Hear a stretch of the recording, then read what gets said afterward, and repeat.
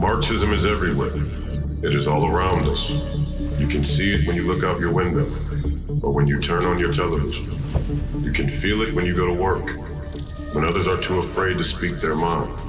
It is the world that has been pulled over your eyes to blind you from the truth. I offer you a choice between two worlds. Take the blue pill and continue living in the world of complacency and indifference. Or take the red pill. Join us in a world where patriots come together to fight for freedom.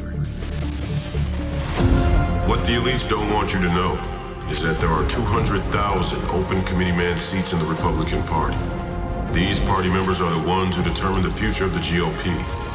The precinct strategy will teach you what it takes to help elect America First candidates who share your love of country and a vision for a better America.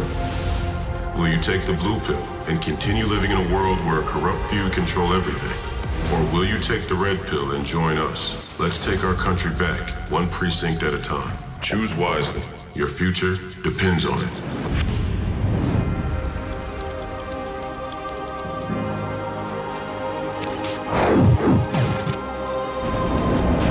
Sign up at precinctstrategy.com now.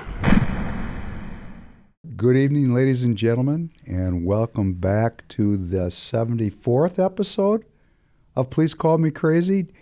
David Penn here again, guest hosting, as Royce White is engaged in his professional basketball career. I'm so happy to be here with you.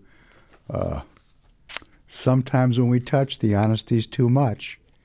Boy, we had a real honest Please Call Me Crazy, and we ran off all the constabulary. So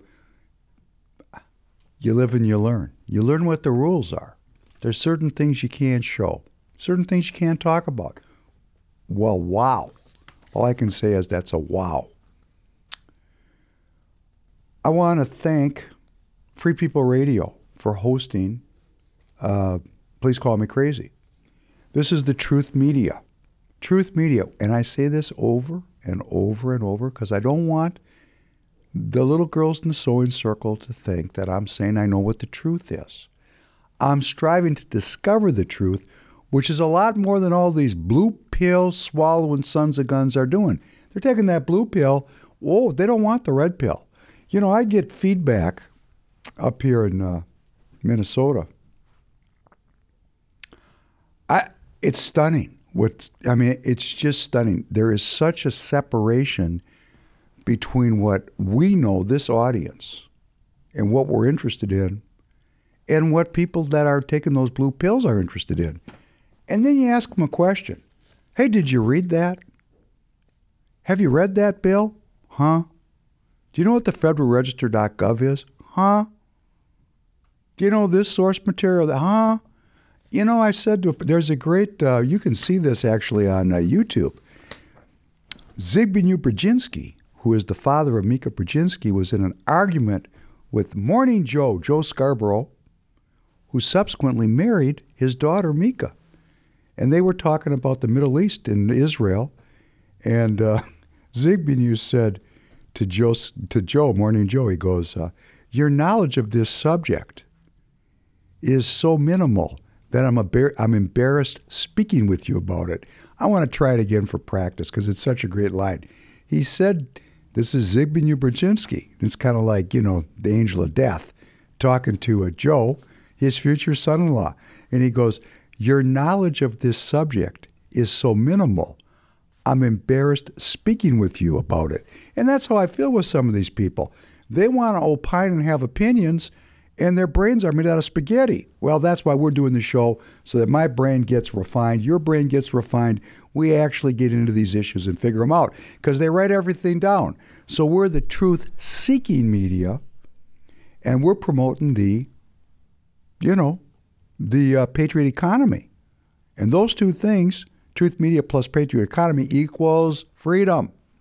So I want to thank our sponsors, Target.com, 14,000 different kinds of tires in stock for all your tire needs, and it's a win-win. You buy your tires at Target.com, and you are supporting this broadcast. Please Call Me Crazy, and our intrepid Royce White, and we need your support. And then our new sponsors, MyBookie.com and GhostBed, so exciting to be growing. People are realizing this is the place to be. I'm so glad I'm here. I'm glad to be here with you. And how are you feeling this evening? Did anybody actually inquire as to your well-being? Are you cared about? Because this movement cares about you. We care about every American citizen, every single one. Blessed are you, God and King of all worlds. Thank you for creating the light and the dark. Blessed are you, God and King of all worlds. Thank you for creating me in your image. Blessed are you, God and King of all worlds. Thank you for making me an American. Blessed are you, God and King of all worlds. Thank you for making me free. Blessed are you, God and King of all worlds. Thank you for healing the blind. Blessed are you, God and King of all worlds. Thank you for feeding the people. Blessed are you, God and King of all worlds. Thank you for releasing the bound. Blessed are you, God and King of all worlds. Thank you for raising up the downtrodden. Blessed are you, God and King of all worlds. Thank you for creating the heavens and earth. Blessed are you, God and King of all worlds. Thank you for providing for all my needs. Blessed are you, God and King of all worlds. Thank you for directing my path. Blessed are you, God and King of all worlds. Thank you for our America and America's courage. Blessed are you, God and King of all worlds. Thank you for crowning America with glory. Blessed are you, God and King of all worlds. Thank you for restoring strength to the weary. I needed that. And thank you. Thank you for joining me in that. Why go into this half-armed, half-baked? This gets us fully baked. Who wants to be a half-baked potato? Let's get fully baked on this deal. Employ all of our potentialities, because the challenges we face are, really quite great. I want to open the door for miracles in my own life, in your life, in our communal life. Now, it's very interesting. I'm telling stories here. This is storytelling. And traditionally, in the days gone by, that was how information was transmitted, was storytelling. And obviously we still like it because podcasting is, big time, right? So the elders would come and they would teach the young'uns through fairy tales and traditional stories. And in those stories, it was like the Wizard of Oz. The scarecrow was trying to get intelligence, and the Tin Man was looking for his feelings, right? And the lion, he was looking for his courage. And when you put those three elements together, wisdom and courage and the feelings that are necessary to be appropriate, because wisdom without feelings is like a morning without sunshine. It's half-baked. But when you get all those elements put together, you're ready to do some work. And that's what I'm working on that my whole life. I've been working on that. And, we study mind, body, and spirit. You know that. I mean, I hope that's still something people... Tanner, do people still talk about mind, body, and spirit? Yeah. Okay, this is a taxonomy. There's no mind, body, and spirit. That's just breaking it down so we can understand the constituent elements that make us up as human beings. Because you could work on your well-being through your mind, through your body, through your spirit. There's all kinds of different training methodologies, but it's all aimed at enhancing your well-being, enhancing my well-being. And this is kind of the stuff of, secret societies. Now, movement is critical. It's a fundamental cornerstone to my well-being, to your well-being. And when I say movement, it's intellectual movement. Because if your mind's not active, if your mind's not active, good things are not going to come about. And if your feelings are all blocked up and you're froze up and you can't feel, well, then you're kind of vulnerable. That mind, that intellectual works with the feeling state, but it all works through the human body. What a phenomenal organism we are. They want to tell me that I'm a serendipitous accident. No, I can't believe it. It just doesn't make sense to me. From my street corner, I am not a serendipitous accident. Like you put all these letters in this box. I've said this before, and there's the hundreds of thousands or millions of letters in a box, all cut A, B, C, and you shake the box and you throw it up in there and voila, it's Romeo and Juliet. I don't think so. I don't think things work like that. Now, that's just me. That's just me. You know, this is the interesting thing about life. Nobody knows how this works, but everybody's fronting as if they do. Let us understand the limits of human knowledge. Let us not be so arrogant that we start to use credentialization to portray and to advance a narrative that's just a theory. It's just a theory. But it's kind of a fact now, isn't it? Because if you tell it often enough, it becomes the truth. And that's kind of a problem. But this movement thing is critical. Critical! And physical movement is a way to practice your emotional movement and your mental movement. I mean, think about athletes. They have to be physically appropriate. They have to be emotionally right to feel. They have to feel the game. And they got to know the game. That's why we love athletics. That's why we love athletics. So Royce is off playing in the Big Three this weekend. CBS will broadcast at 3 p.m. Eastern Standard Time, 2 p.m. Central Standard Time. It's Big Three, Week 5. On national television, we can watch Royce. CBS. Again, 3 p.m. Eastern Standard Time, 2 p.m. Central Standard Time. The games will be played in Miami this weekend. Royce is on the Power. Power is taking on the Ghost Ballers. Both teams are 3-1, so we're going to have the potential for an epic game, a showdown for first place. And to add to the excitement, please let me consider going to mybookie.com and get some skin in the game. You know, MyBookie, from the biggest games to the smallest games, whatever you want to bet on, you want to get some skin in the game, that's a place to go. Very easy to navigate, very straight ahead. Right now, if you put a bet, I was going to say a vote, kind of the same thing, isn't it? I never thought about that before. It was a Freudian slip. Bets and votes, there's a similarity there.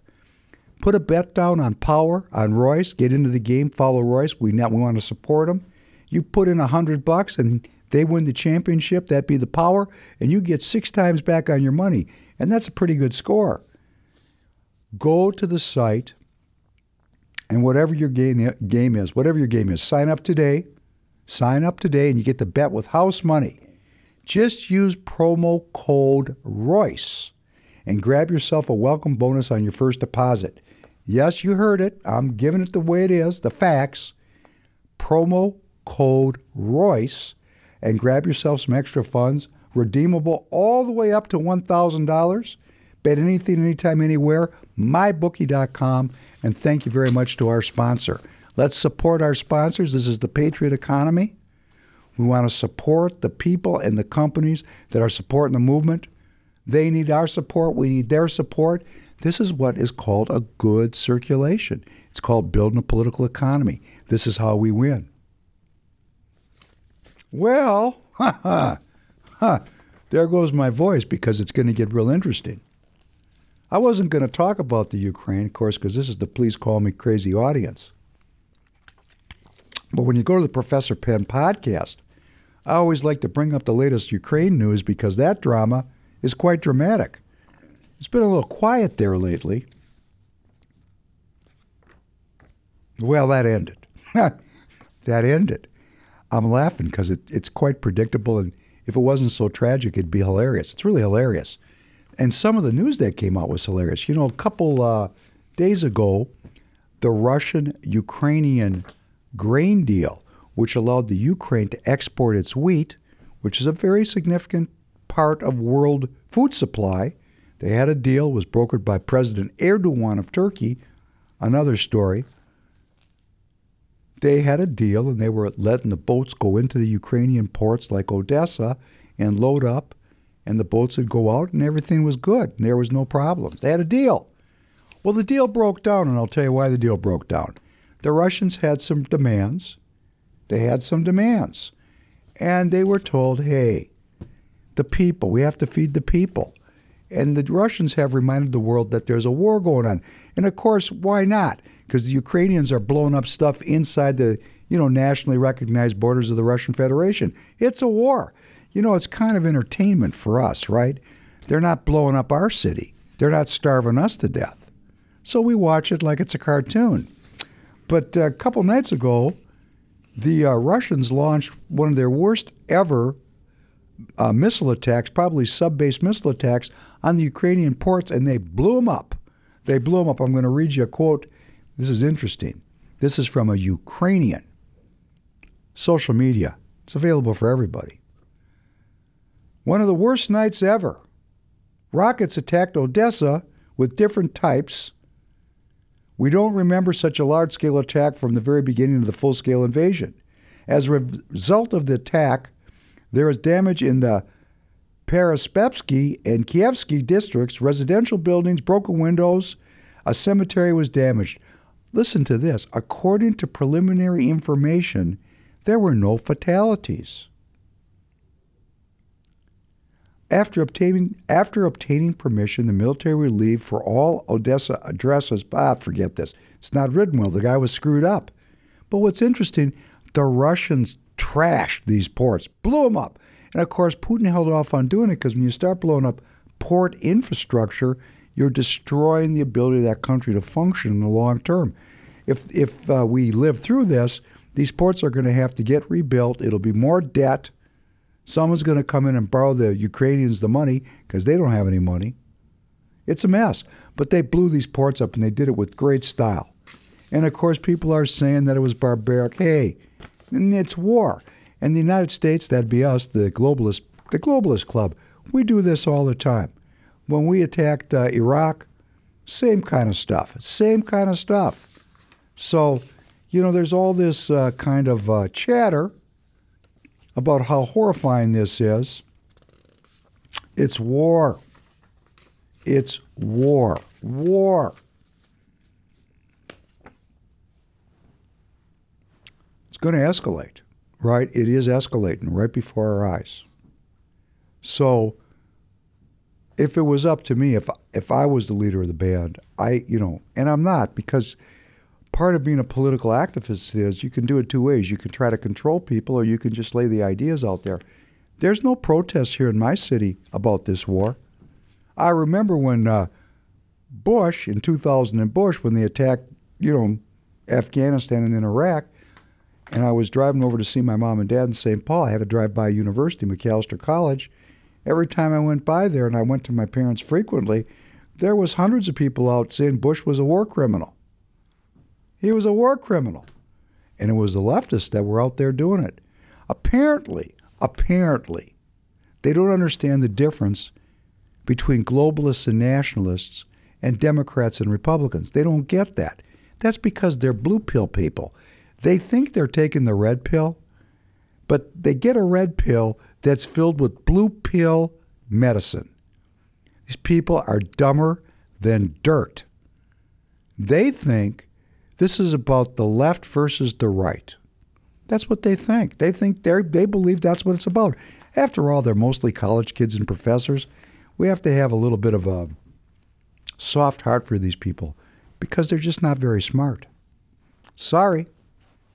You have to be not very smart to think that you're going to protest a globalist war because it's under a Republican president and then not protest a globalist war because it's under a Democrat president. This is called not logical. So they're not logical, which means they're just not very educated. Oh, but they all work at the universities. How could that happen? They're supposed to be our intellectual elites. And the reason why is several generations of these people have been taught what to think and not how to think. So they don't see it. They just don't see it. I had a guy, this is hilarious. I had a guy that knows my mother. So he approached me by email. Got my email from somebody I know. Actually, my young, valiant leader of the Republican Party who decided to throw me to the wolves. But, that's another story. Sent out the Emmer video and, all of the beep hit the fan. I'm getting better at this, aren't I? Anyhow, we do that because we want to be welcoming and engaging for everybody. Now, I know it's the Please Call Me Crazy audience, so if I digress into a tirade of swearing, it's because I know you can handle it. And I like to swear. I think it's great swearing. But this guy sent me an email, and he criticized me for, I think on this show, I was criticizing Mike Pence. And I played a little clip where he was interviewed by Tucker Carlson. And Tucker said, we're going to hell in a handbasket here. What about the American people? And Pence said, that's not my concern. And if you listen to the rest of the clip, which I didn't play, he covered it up. He realized that what he was saying was either he was baiting the audience or he had a brain fart. I don't know which, I don't care. But when a commentator comes to you and says, our cities are in chaos, every city is descending into depravity and crime, our economy's in shambles, the American people can't find Ukraine on the map. What about America? And the ex-vice president says, that's not my concern. I don't care what his reason is. I don't care what he subsequently says. Now, my antagonist, sent me several emails criticizing me and telling me what a great man Mike Pence was. Really? That's very interesting. Okay. That's fantastic. And he also criticized me on the Emmer piece. He criticized me very heavily, of course, using his connection with my mother to get in touch with me. And I realized I just had this sixth sense, and I hope he's watching me, that many other people were associated with this guy.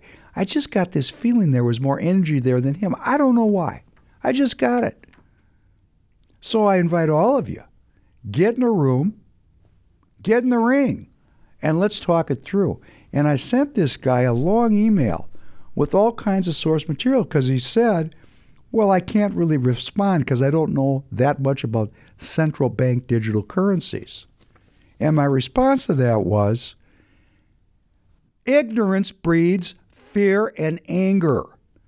If you're ignorant, if you're a blue pill addicted ignorant, please do your homework. That's what the podcasts are about. That's what Royce is doing. We're trying to get out a mechanism for critical thinking. I'm not asking anyone to think like I think. I'm not saying think this way. I say there's 4 street corners. Whatever street corner you're on, you have a contribution to make to the discourse. I'm going to learn from you because I'm going to listen to you. But if you don't know shit from Shinola and you show up acting like you got an opinion, are you going to take that one out? Practice. I'm just practicing. Good. I'm just saying, if you haven't read the source material, you're going to comment on a debt ceiling bill that you didn't read? I read it. Have you read it? Do you know you can go online and read that 99-page scam? And then you'll be sure that we were sold a BS story. And I said, hey, you heard me say it if you watched the Professor Penn podcast, and please go over and subscribe. I actually said that Tom Emmer, House Majority Whip, is a fantastic salesman. Fantastic. Top notch. Can't get better. And I said he's a propagandist at the level of Goebbels. And they were how you can't compare Emmer to Goebbels. I'm not saying Emmer's a Nazi. Let's be precise in our communication.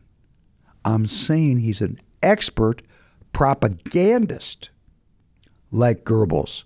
I'm not saying he's a Nazi. I have no evidence of such. I have no evidence. But I will say, $33 trillion of debt is going to have a consequence.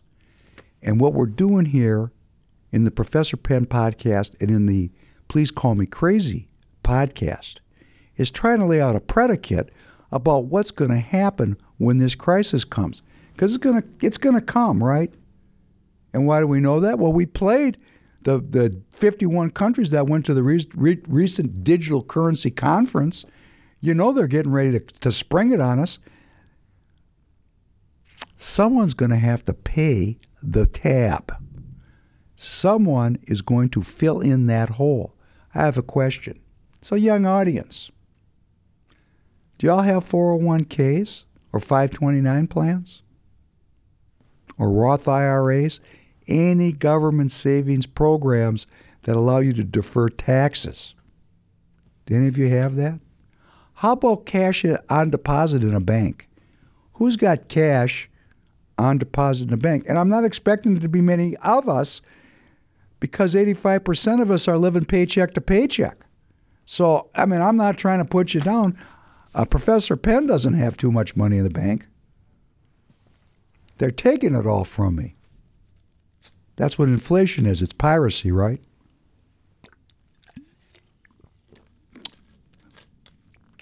That next crisis, when it comes, who's going to pick up the tab? That's what we're going to be arguing about.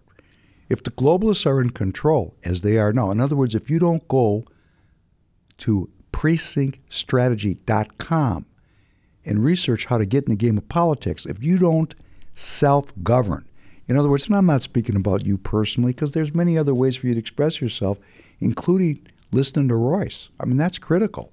Truth Media. But if we, the people, don't get into a position where our collective will is strong enough to overcome this, well, we're going to own nothing, and they tell us we're going to be happy. And that's a lie. We're not going to be happy. That's what you call a bullshit story. Because someone's picking up this tab. It's either going to be you and me, or it's going to be people that have billions of dollars, or it's going to be a workaround, a kind of a combination. If we have no political power, we're going to pay. They're going to take every last dime from every American citizen. That's their plan. And why are they doing it? Go watch and go study up on this currency conference. They want total and complete global equity.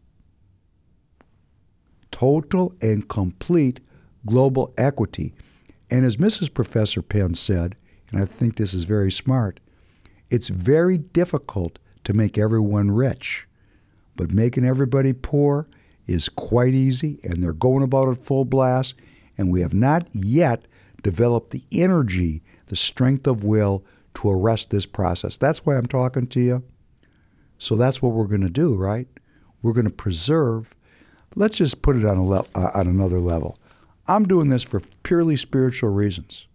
Maybe some of you don't have the faith of a mustard seed. Do you got any money? How about doing it just for your cash? If you want to own nothing, ignore this. If you want to continue to build a future for yourself and your children, or for your parents or your loved one, or maybe just for yourself, just you got to get involved. You got to get involved. Well, I have to tell you, we had a meeting, the full committee. It's the full committee. And why am I talking about this? Because I know the Please Call Me Crazy audience is not totally up to what I'm doing over on the Professor Penn podcast. I'm an officer of the Republican Party. I'm in good standing, but I'm not beloved. I'm hated. And we had a meeting. When we were trying to resolve a tremendous amount of acrimony that exists between this kind of an audience, the America Firsters, and the traditionalists, the globalist Republicans, who hate us. And what I realized is these people, for those of you who have read the New Testament, and I recommend you do, these people are the scribes and the Pharisees and the hypocrites of the 21st century. They're the same people that are described in the New Testament. The same people. Well, no, they're not the exact same people, but they're fulfilling the exact same role. These folks that are in the parties, the Democrat Party and the Republican Party, that hold the power positions, these are the Praetorian Guard that protect the globalists. That's what they do. That's their mission. They're exactly the same as the police that walk the streets with billy clubs, stun guns, and handguns, rifles and automatic weapons. And if you jump up in the community, Let's say you're a person of color and you just want to make a comment. They'll beat you down with the kind of ferocity that we keep seeing over and over and over again. The ferocity of repression. Material in the body repression. The repression of the physical revolt in the street. And that's why the Republicans are always saying, back the blue, back the blue, back the blue, back the blue. You know, kind of like it's a brainwash. Because they're afraid of that unrestricted anger that they see in the street. Really scares the Republican. That street anger, those people who don't have anything. And so really there's a system here because the party officers, they're also police, but they're the thought police. They're protecting the orthodoxy of globalism, not republicanism. Republicanism's got nothing to do with it. They've taken the party over. I'm talking about the machinery of the party. Whilst we were out enjoying soccer games and baseball games and family trips and whatever we did to amuse ourselves, these sons of guns went in there and they got control of it and they own it right now. So the scribes and the Pharisees and the hypocrites, they're the police of the spiritual world, the world where the unalienable rights are emanating from. They've occupied that space. No different than the scribes and the Pharisees and the hypocrites were in the temple. They were in the temple. They're attorneys. They're attorneys. A lot of them are attorneys because it's about the law. I know this is a little bit detailed today. I hope I'm not losing you. I hope I'm not losing myself because I thought about I thought about these things this morning in reference to this recent meeting we just had. So their goal, these scribes and these Pharisees and these hypocrites, is to use the law to repress and to control all who try to enter into the political process. Now let's get this straight. This is critical. This is critical from my perspective. No, I'm not saying I'm right. There's other ways to do it. I'm very aware of it. But if we want to do it constitutionally, in peace, let's understand there's a difference between the street, which is a physical pursuit, and the party, which is an intellectual pursuit. When we mix the rage of the street into the party process, those in control of the law will always win. Every time. And I got a great view. I mean, this last meeting we had, boy, it was really interesting. I went in there, and I have people in my own movement here that are pissed at me because I went and I proposed. First of all, I didn't get involved in the fight because after all, why would I want to waste my energy in a fight? The best way to win a fight is don't get in one. These people are irrelevant. What's relevant is me talking to you and you getting involved in politics because politics is a numbers game. So these people that are controlling the party, these scribes, these Pharisees, these hypocrites, there's not that many of them and there's millions of us. How do they control it? We just don't get involved. We just don't get involved. But we're going to change that. Please, in your heart, promise yourself. Let me make this clear. They don't control anything if you and I just step up. All you got to do is step up, and we're going to show you how to do it, share with you how to do it. It's going to be so easy. And then the scribes and the Pharisees and the hypocrites are removed, and we're going to have people with sacred honor running the parties, and then it's all going to get better. You play with the people that show up to practice, but the better you play, the better people that come to practice. Now, I'm going to talk to my own people. When we mix the street with politics, we lose. I went in, those of you who are mad at me, and I made a very eloquent presentation. And I said, let us focus on the protection of our children. That's what I said. Let us focus on protecting the children because the children are inventory.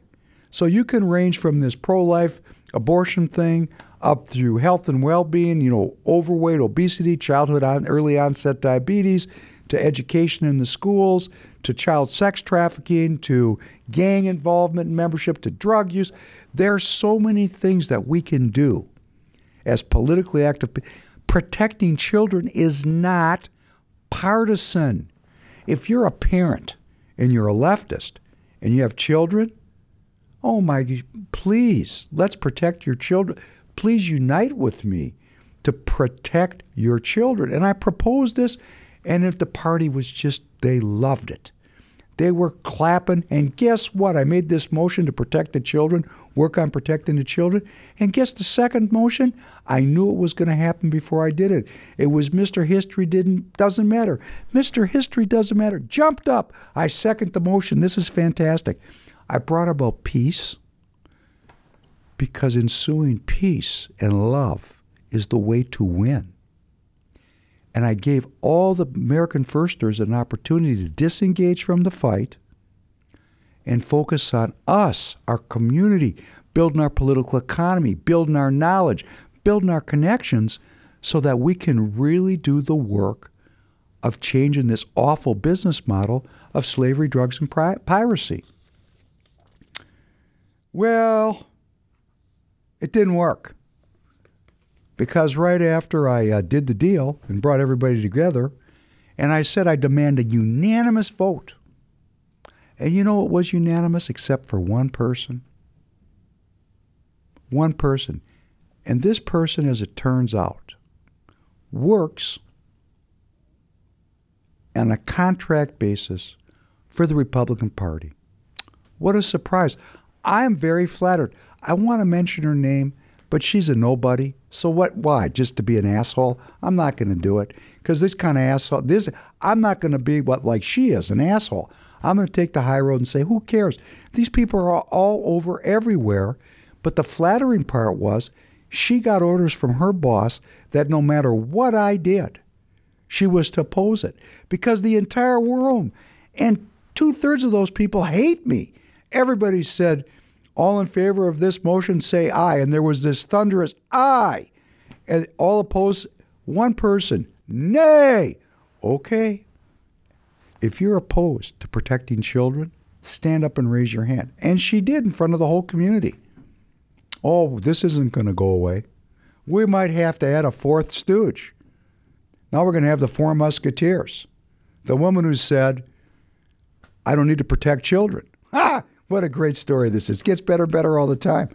It gets better and better all the time. I'm going to work on the messaging so it's funnier because it's hilarious. It's hilarious. But I'm flattered because you actually came and your boss said, no matter what I do, say no. I think that's great. Thank you for knowing who I am. I'm all about well-being and protecting our children. And if you're on the other side of that as a political message, hey, it's nice to know who you are. Thanks for letting us know. Everybody got to see it.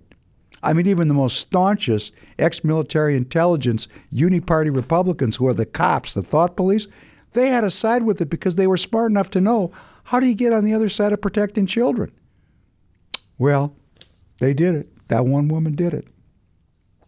I also made a prayer for an ill child of a uni-party member. She managed to let us know that she had a sick son who was in intensive care, and for that child, I do wish full and complete healing. And our community came together about that. But with all this effort, as soon as the whistle blew and the game was over, everybody went right back to the fight. And I told my side, stop fighting with these people. We're going to call this, and I'm going to mention a name. No, I'm not. Let's keep it even. I'm going to call it CB rule number 1. 90% of our efforts are going into community organizing. Remember when they used to call Obama a community organizer? I used to go, what the hell is that? Oh, you know what? I'm a community organizer. You're a community organizer. We're getting organized. We're spending 90% of our time on it, and 10% of our time we're going to learn parliamentary procedure so we can go in and get the work done. Whereas our opponents, the thought police, they want to spend 90% of the time on parliamentary procedure, and they don't want to organize the community, lest there be more Republicans. Remember, Mr. We don't need any more Republicans? by the way, I made very happy because I told him he could be in charge of the whole project. Let's see how he does. I hope he does a very good job because I'm expecting really good work product to come out of this because we can all unify. What can we all unify behind? I'm not kidding around about this. No, is there some setup in here? Yeah. But I really wanted to come up with some new messaging. That's what this is about, the new party. What can all of us agree? Well, I've said this. I want a message that 70% of the American people can agree about because then we got numbers. We got numbers that nothing could go wrong. 70%. We're coming together as a community. What can we go down? What road can we go down? I thought, my goodness, protecting children. Well, you live and you learn, right? What is this party? What is this party? This is a 15-minute vignette on my opinion about it. And I'm telling you, I'm saying very directly, it is a thought control machine intended to take people like me that want to get involved politically and grind us to dust. And this is where the modern scribes and Pharisees and hypocrites reside. And now you know what a hypocrite is. A hypocrite is the kind of person that says, the rules apply to thee, but not to me. A hypocrite. You see them everywhere. The hypocrites. And the Pharisees, the interpreters of the law. The law applies to thee, but not to me. And the scribes, the people that write the law down, that'd be the rules committee. The rules committee. The rules and bylaws committee. They're the scribes. This thing is corrupted in the extreme, in the extremists. What we need is sacred honor. If you go back and read your New Testament, Jesus put a lot of time into this issue, dealing with his own community, which for all the anti-Semites that might be lingering out there, that would be the Jewish community, okay? He was dealing with the Jewish community, the Israelite community, the Hebrew community, the community that was the direct descendant of Abraham, Isaac, and Jacob, and King David, and Jesus Christ, Yahshua. And he went into the temple and turned over the tables of the money changers. Oh, we got a lot of money changers here, don't we? That would be called the business model that everybody agrees on. $3 trillion a year, $1 trillion of profit, 30% profit, right? $1 trillion or more. And if you want to get into the Congress, hey, those guys are out front with tables. Jesus would turn those tables over. He would turn those tables over. And he ended up arguing with the Pharisees and the hypocrites because they'd put small issues in front of him and see how he would answer. They were trying to use the law to trip up the Father of all creation. That's kind of stupid, right? To use the law to mess up the lawgiver? This is the arrogance of man. So what did Jesus do? And this really goes for all this parliamentary procedure and constitutional everything. He reduced the law. He did not get rid of the law. He said, I'm going to wait. Who in the audience remembers what he said? Let's think about it. I did not come to abolish the law, but I've come to fulfill the law. And he reduced the law down to two simple and easy to remember precepts. Number one, love the Lord your God with all your strength and all your might and all your soul. And two, treat your neighbor as you wish your neighbor to treat you. And these are the two great laws. And all we have to do is remember this. And if we're in the street fighting, that's who we are. And I'm not going to comment on it, but I will remind you that the America Citizens Movement is being framed up to be a domestic terror movement. So if you want to play right in the hands of the power so that we all go to jail and get clipped out, be a racist, be an anti-Semite, be a homophobe, be a xenophobe, or be potentially violent or threatening violence, emotional or physical. And if we do those things, if we are anti-Semitic, And that's why we talked about the anti-Semitic movements recently on the Professor Penn podcast and the populist movements that were racist. If we allow the globalists to discredit us in the eyes of the community, the large community of undecideds that we're trying to get red-pilled, if we allow the globalists to paint us with those anti-Semitic and racist brushes, and then we threaten or actually act violent, we're handing the whole game over to the scribes and the Pharisees and the hypocrites. No. This is the game. If we lose this game, we're done. So I'm going to say to the people that are with me, please let's learn from this. Let's look in the mirror. Let us get the people up front that know how to argue the law with the scribes and the Pharisees and the hypocrites. And let us all find roles, or let us upgrade our well-being such that we disengage from a fight we cannot win and put our energy into the community building and the love building and the well-being building effort in our precincts and in our neighborhoods. And shall we do that together, we will win. Interesting, isn't it? Now this kind of reminds me, how does this all work? Well, you know, I'm reminded of a scene that I love. It's an old movie. Who here has watched The Godfather? Have you watched The Godfather, Tanner? Tanner, my young producer, Tanner. See, this is the kind of thing that gives me hope, because the young Tanner, who's in his early 20s, and he's a great producer, and I really like him. Did you watch Tombstone yet? Okay, put Tombstone number 2. This weekend, an assignment, watch The Godfather. And if you've never watched The Godfather, watch The Godfather. It's a Academy Award-winning movie. It stars Marlon Brando, who you probably never heard of, James Caan, Al Pacino. I mean, it is fantastic. I have a friend of mine, Thomas the Good, who's been saying for decades, everything you need to know about life is in The Godfather. So please, it's a great movie. You'll actually have a great time.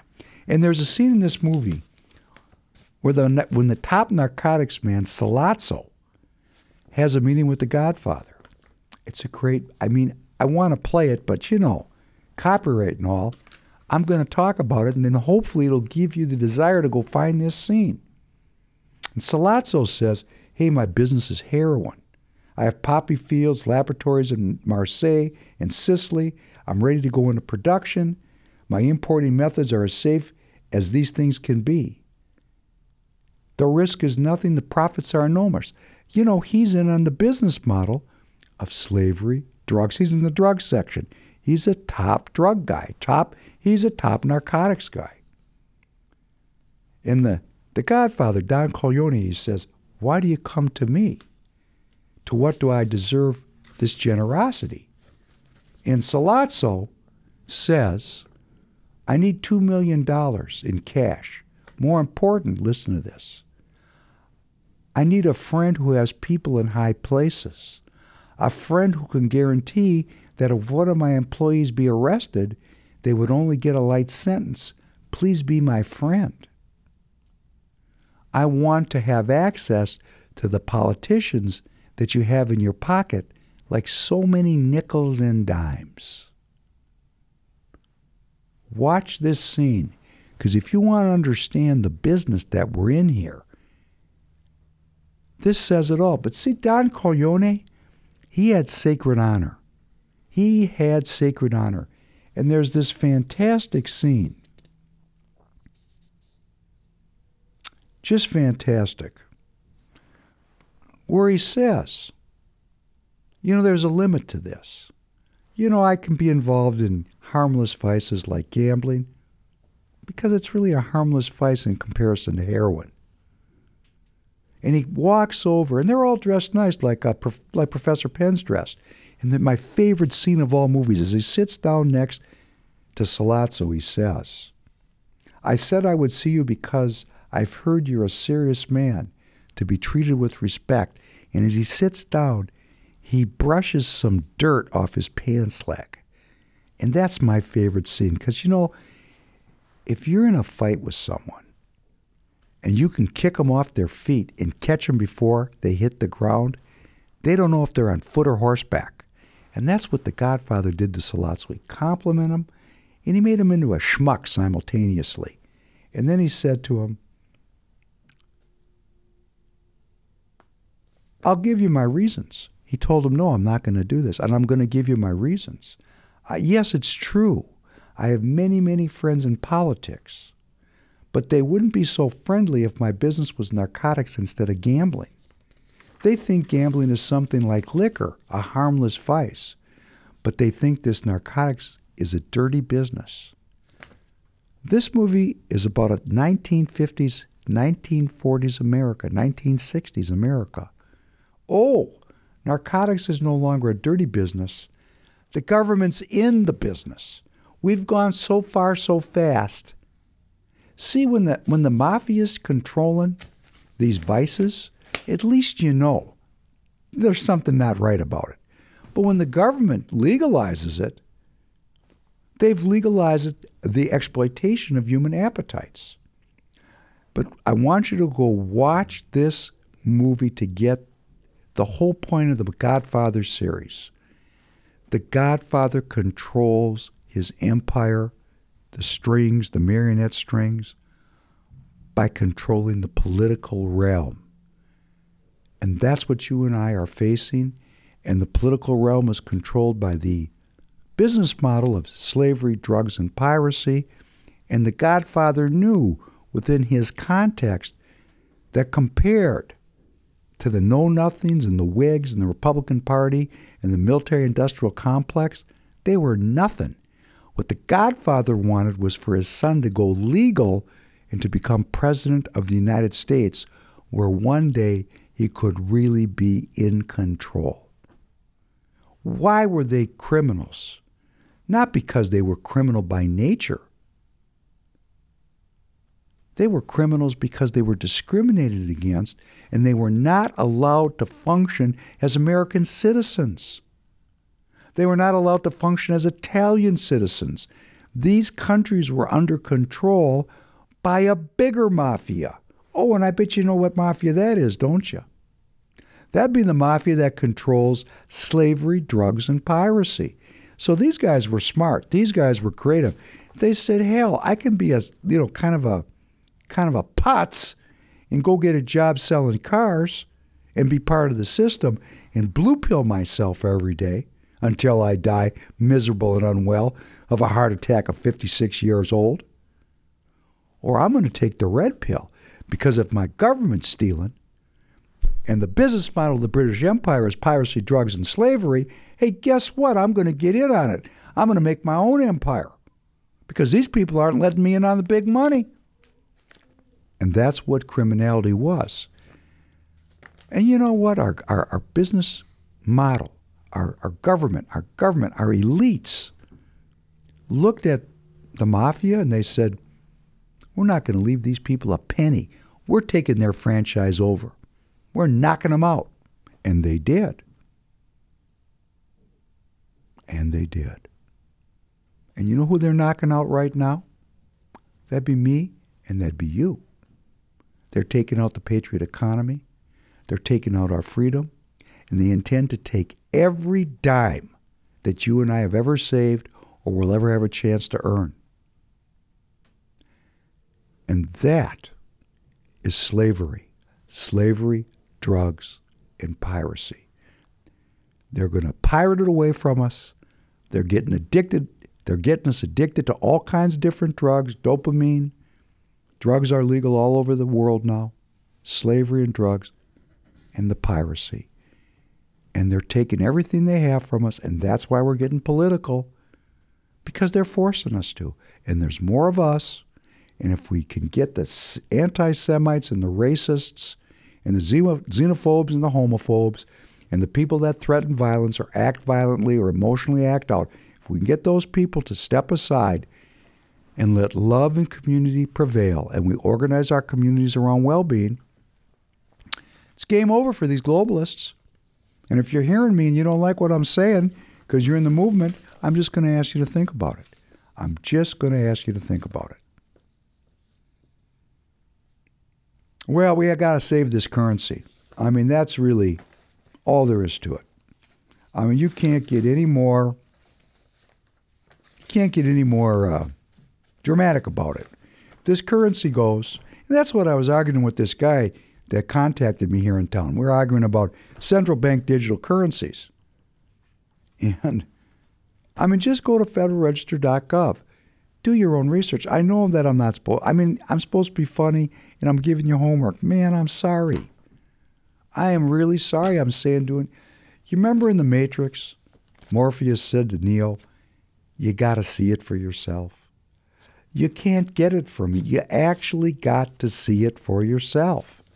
You just go to federalregister.gov and you put in central bank digital currencies, and you're going to see our government is getting ready to roll this out right now today. That these central bank digital currencies are getting online everywhere, that the central banks are coordinating it. And why are they doing it? Why are they doing it? Because they intend to do it. It's not an accident. And they actually fence the thing as it redresses discrimination in the monetary system. That certain groups have more access to capital than other groups. That's true. And is there some discrimination in there? Oh, of course there is. Of course there is. But you know, when you start talking about the money, it says neither a borrower or a lender be. I just borrowed some money to somebody. Guy called me up. I kind of felt like the Godfather. It was a funny story. I made the statement, I don't use credit cards anymore, and I write checks because I want to gum up this digital system. And I'm asking every one of you, if you really want to gum these people up, go analog. I mean, it's just a product. Why do we do this? Because it's convenient. It's so convenient. You know what's convenient? You're going to trade your life, your convenience. You're trading away your self-governance. We are trading away our self-governance and our freedom for convenience, for a material high, and for safety. So the convenience part of it. Come on. I'm giving up my freedom for convenience so I can conveniently be locked away in a digital prison? And who's that convenient for?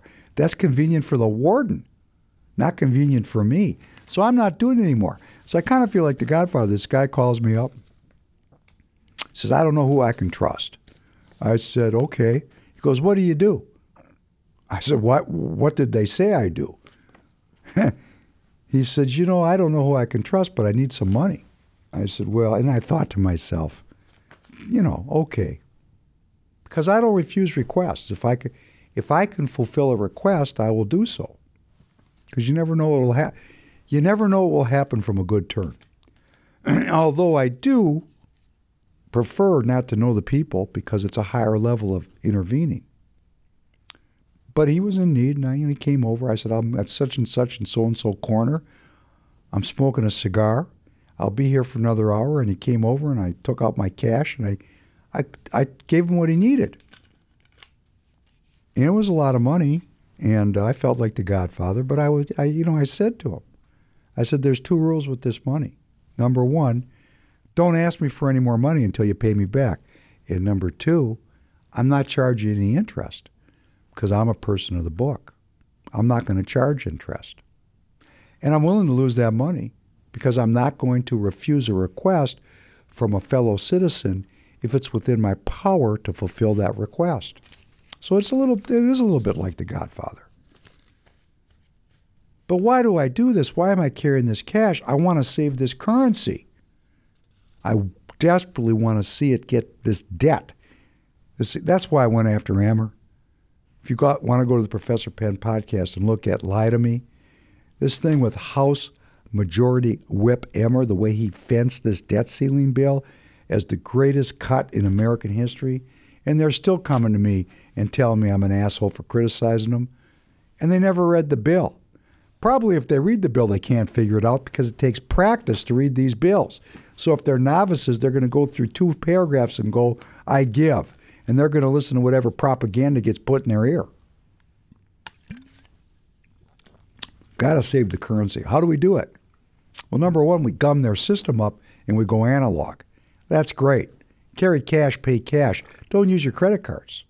Just don't. Another thing about it is you will not be in debt if you only spend the money in your pocket, and your life will be easier. It sounds hard, but once you make that transition, hey, it's fantastic. I mean, I want to say this from a perspective of well-being. I have corporate debt. So I have a company that has corporate debt. I wish it didn't have it. That's terrible. But I have no personal debt. I have no personal debt. No, I don't live high. I live super modest. I have a few indulgences. I have a few nice suits. But I don't have a lot of money personal. I live in a very modest home. It's paid for. I pay everything cash. I don't waste any money. I save every penny I can in whatever fashion I save it in, which is not in those IRAs and those 401ks, because when the shit hits the fan, they're going to take those away. That's how they're going to make us poor.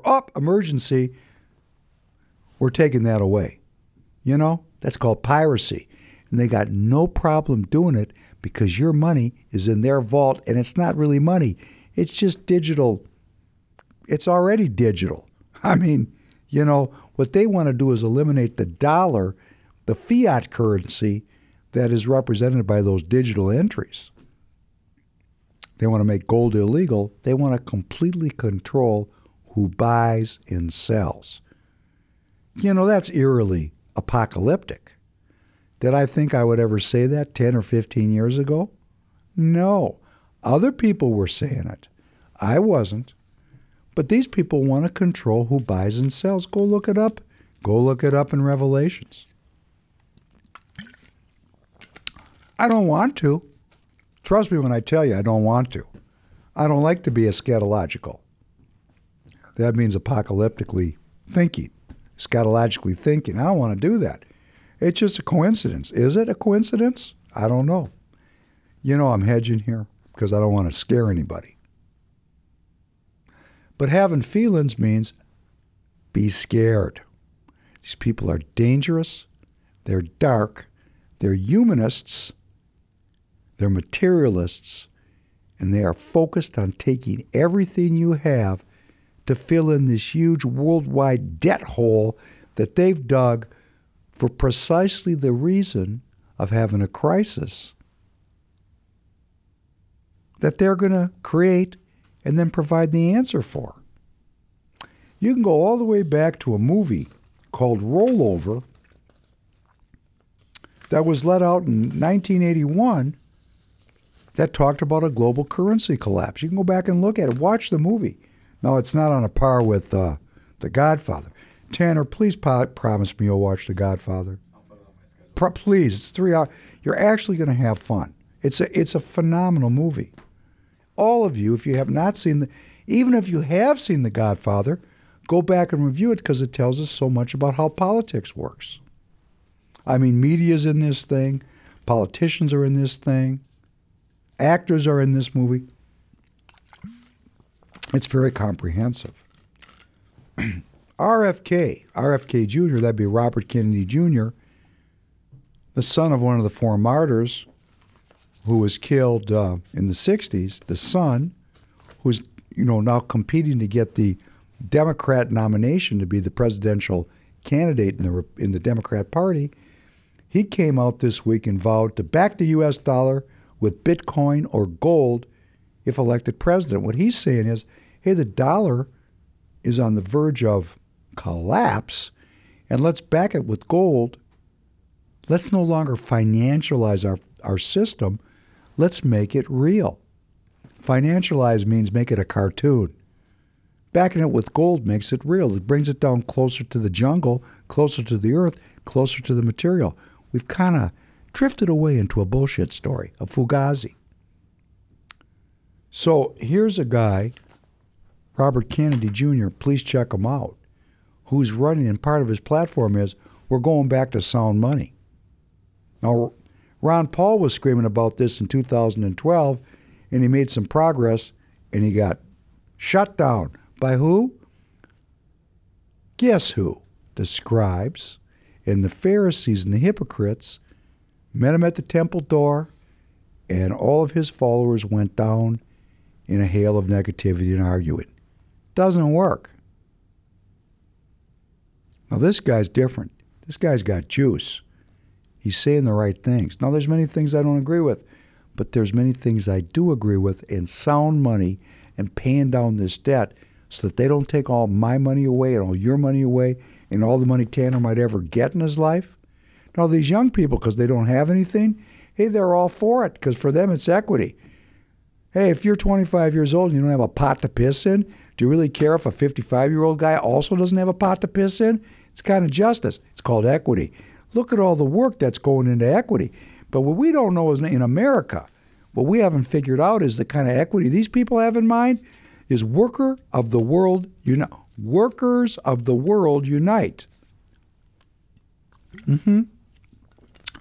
Communism. Everybody needs to have the same thing. You know what that means, the translation? Everybody's going to be poor. And what the reason why is, we have to be poor to save the earth. We have to be poor to save the earth because the earth, too much pollution, too much consumption, too much farming, too many people.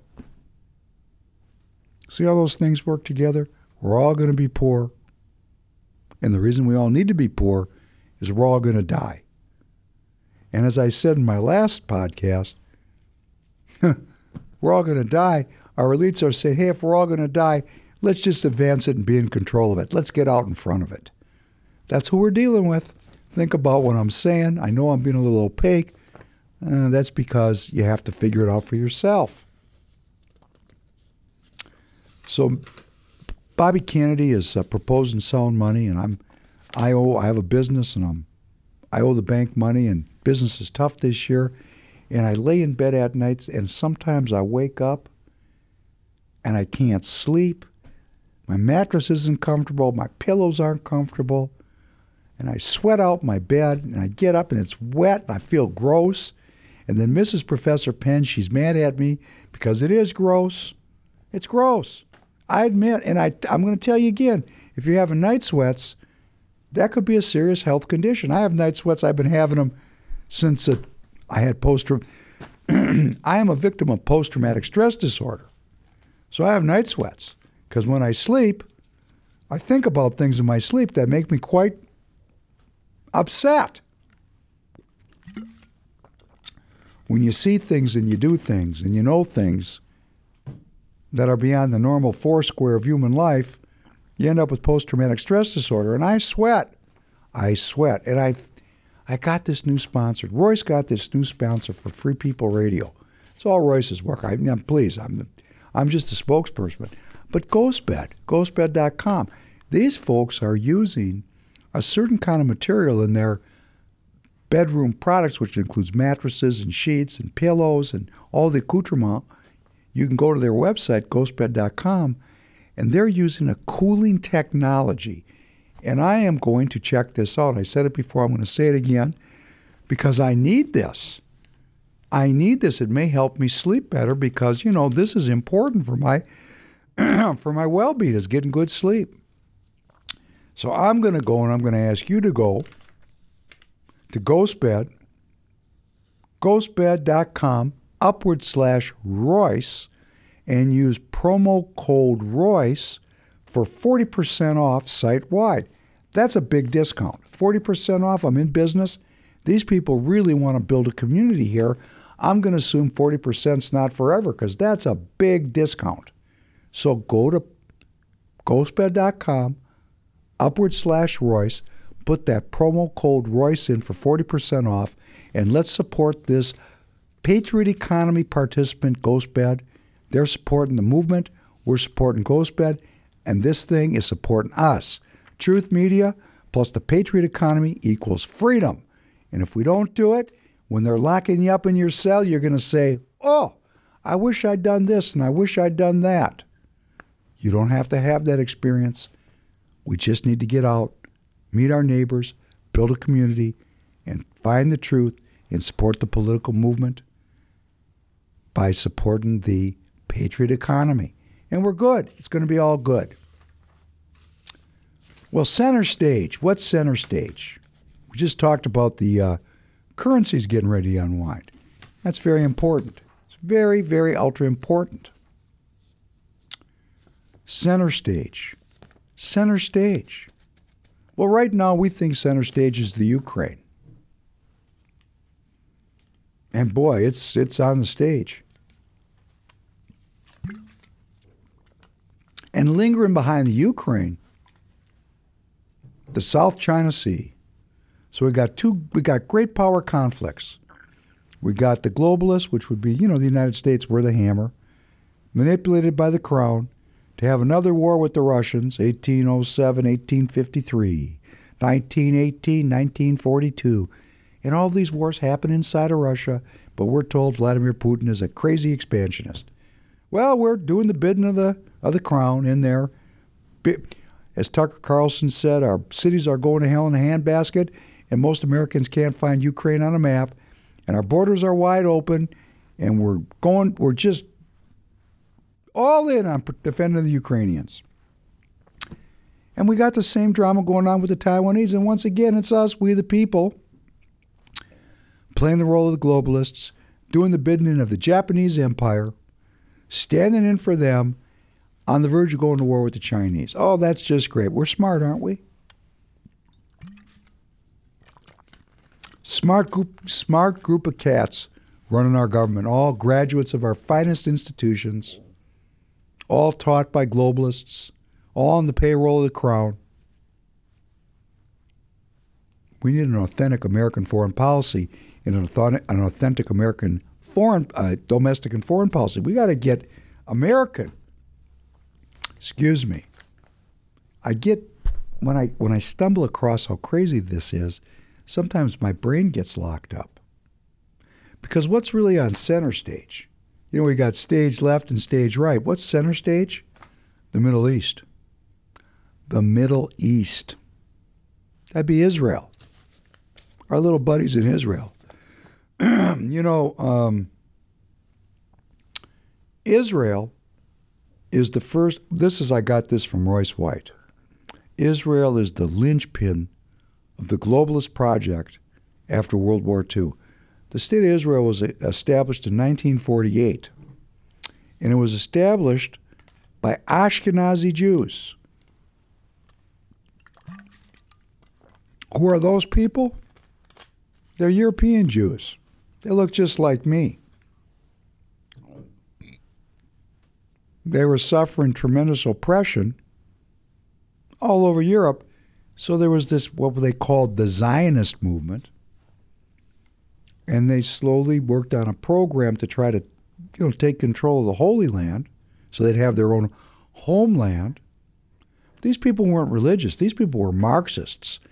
They were against the crown and they were against the church and they were advocating for their own place. And we're happy you hate us, back us. That was their pitch. We're happy to leave. Pay for it. Give us our own country. And, of course, they were told, up yours. There's oil to be had. F*** off. That's our spot. They didn't get a lot of support. You're going to get that one for me. Anyhow, as I played in the last Please Call Me Crazy, which you probably can't see anymore for a while, I played a piece of the docudrama Conspiracy, the Wannsee Conference, a true historical event where the hierarchy of the Nazi Party was getting together to plan the destruction of European Jewry. And one of the people there said, if you kill these people, they're going to win. Those of us in the America First movement need to listen to this. Politics is not violence. When politics becomes emotionally or physically violent, we've entered into the war phase.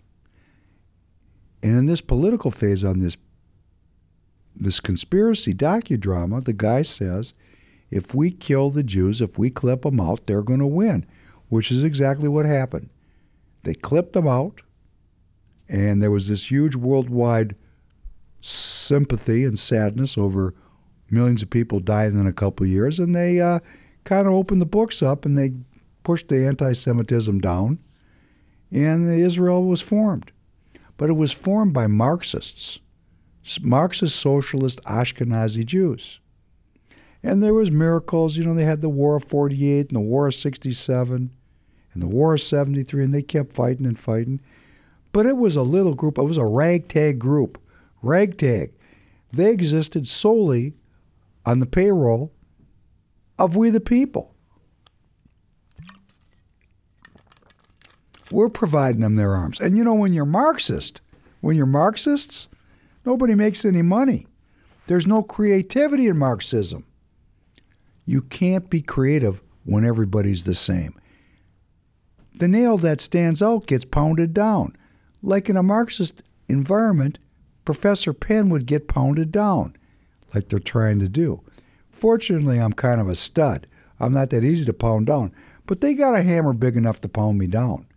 They just didn't get it out yet. Now, if we're a community and we're all together, there's no hammer that can pound us down. As long as we're operating as lone wolves, we're screwed. That's why I keep saying, please come into the political process.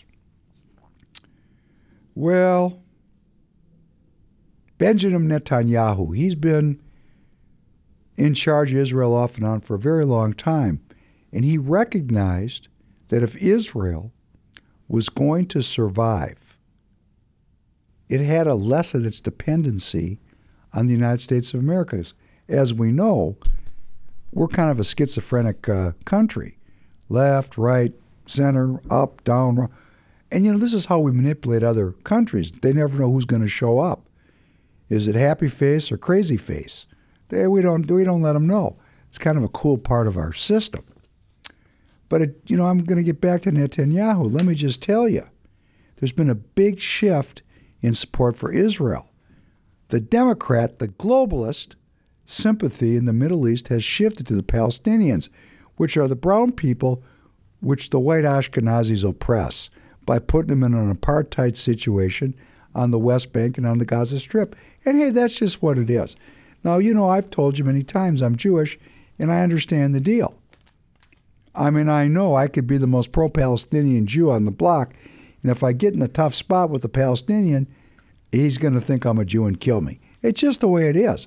I'm not saying every one. Please. No generalizations. I'm just saying overall, it's a blood feud, like the Hatfields and the McCoys. Do you know that one? Tanner, have you heard of the Hatfields and McCoys? Man, there's a lot of pieces getting lost here. I'm glad I'm doing the podcast. I can bring forth some traditional information for the audience. We're going to have to talk about the Hatfields and the McCoys. That's like the Palestinians and the Jews. It's a blood feud. A blood feud.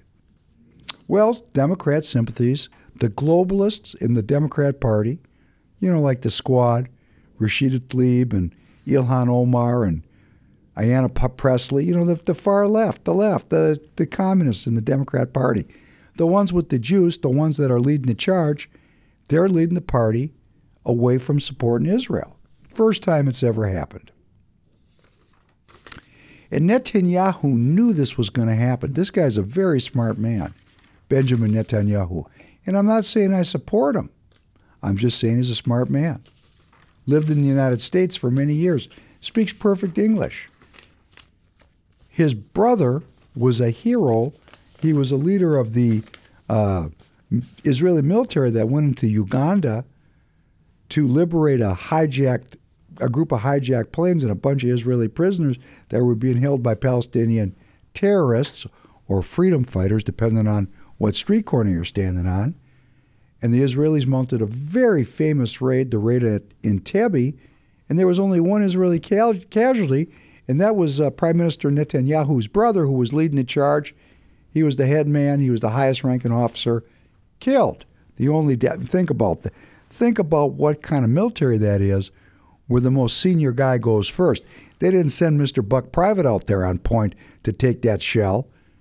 The top dog took it. It's a different kind of a military, right? That's very different. But he saw, Benjamin Netanyahu, many years ago, that the United States, where the politics was trending, we were not necessarily a reliable benefactor. So he realized that unless Israel developed its own patriot economy, Israel was going to be vulnerable. So he went about deconstructing the Marxist state of Israel, the socialist state of Israel. And there was a lot of resistance because, these people that were in on the Marxist thing, hey, after you have Marxism for a couple decades, you got elites and slaves.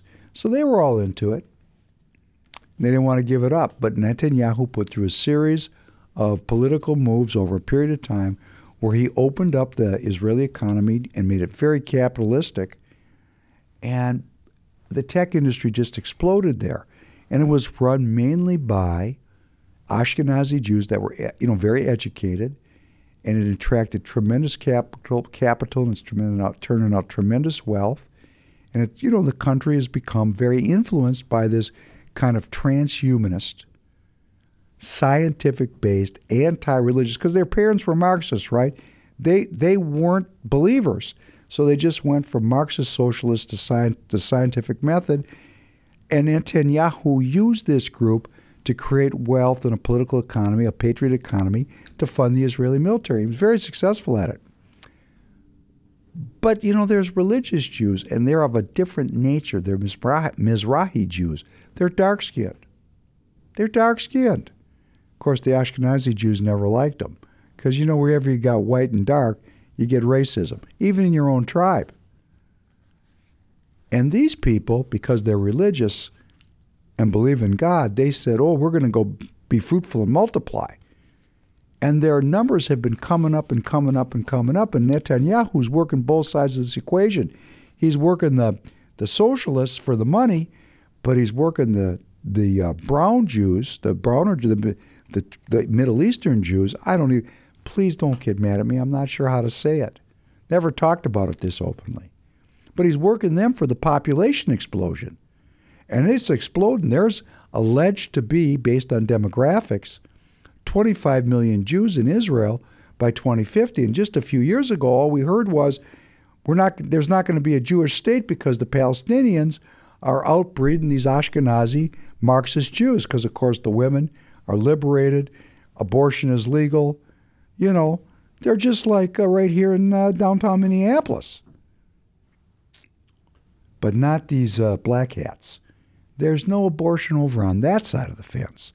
And these folks, instead of having 1 or 2 kids, you have a family with 15 kids, like the Amish, like the Catholics, because they understand demographics as destiny. So we have in Israel today, center stage, a huge controversy because Netanyahu sees that the Middle Eastern Jews are now the dominant political force through demographics in Israel. And what they're working on, because they're religious, his coalition is changing the nature of their government and taking away the power of the last Marxist institution, which is the Supreme Court. And man, these people are going at it hammer and tong. Hammer and tong. So what do you got? You got globalists that are, really the Ashkenazi anti-Jews. They don't believe in God. They're cultural Jews, but they're not religious Jews. And they're given over to the scientific method and, very ultra-liberal. I mean, when I say liberal, it's progressive. It's very much like the progressivism here in the United States because the two countries are close together. There's a lot of cross-pollination. But you have a bigger group and a growing group and an increasing constituency of religious Jews that are Middle Eastern in origin, not European. And these people want to take the country back in a distinctly traditional tract. So you'll be hearing people like Yuval Noah Harari, who is leading the secular Marxist anti-Jews. And he's screaming it's the end of Israel. Well, not really. It's politics. And politics has an outcome.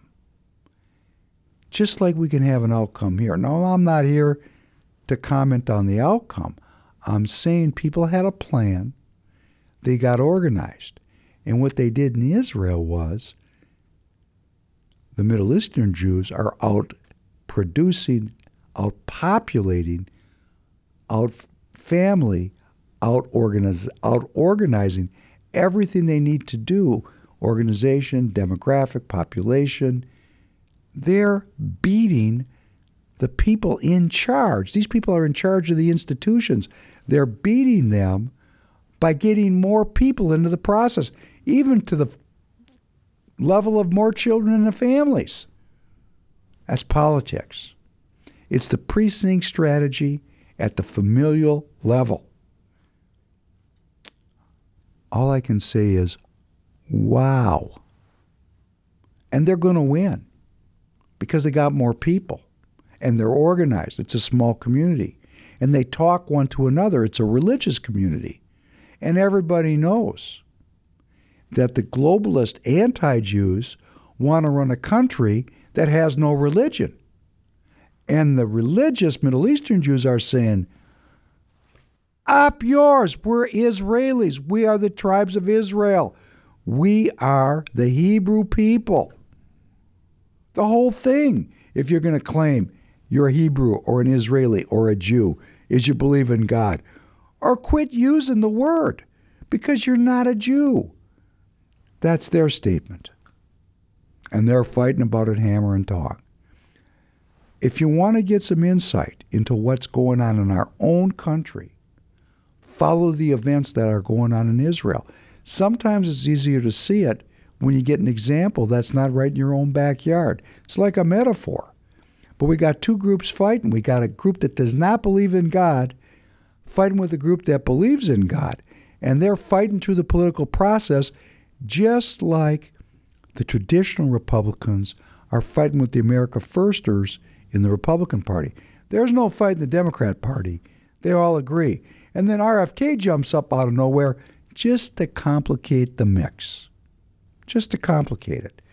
But the real fight is over in the Republican Party with this anti-God group going against the God group, just like we have the anti-God. So we got two-thirds or three-quarters of the people, they're all aligned. There's no God. And we got a quarter or a third of the people that don't want to see our money going into the Ukraine to kill people, to kill soldiers, to kill Russians or Ukrainians. Why? Because they believe in God. They know it's not right. It's not a righteous and divine war. It's a war for profit. And if you believe in God, you don't believe in wars for profit.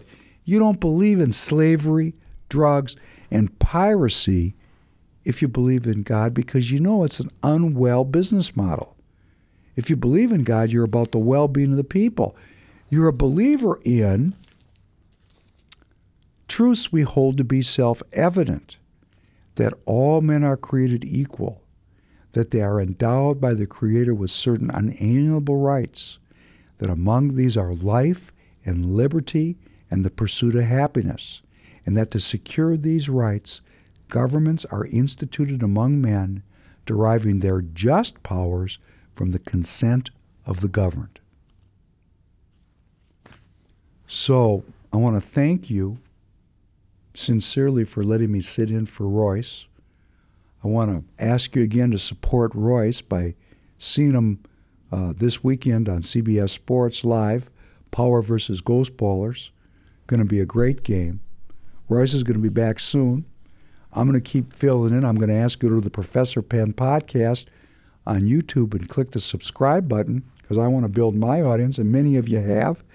And I love working with you, and thank you, thank you, thank you, because we're an action organization here. We're getting much more active. Right after I get done, I'm going to sit down with the people that are building our community outreach program so we can get everybody involved. I'm really excited about that. And this is really about us coming together as a community. The people that know me in Minnesota know that I listen. They know that I care. I have made the transition from narcissism to altruism. And in leaving tonight for your well-being, my gift is think about transitioning from narcissism to altruism, and let's see what comes of that as American citizens when we love one another and put our God first. And on that note, I want to thank you. I look forward to seeing you soon again.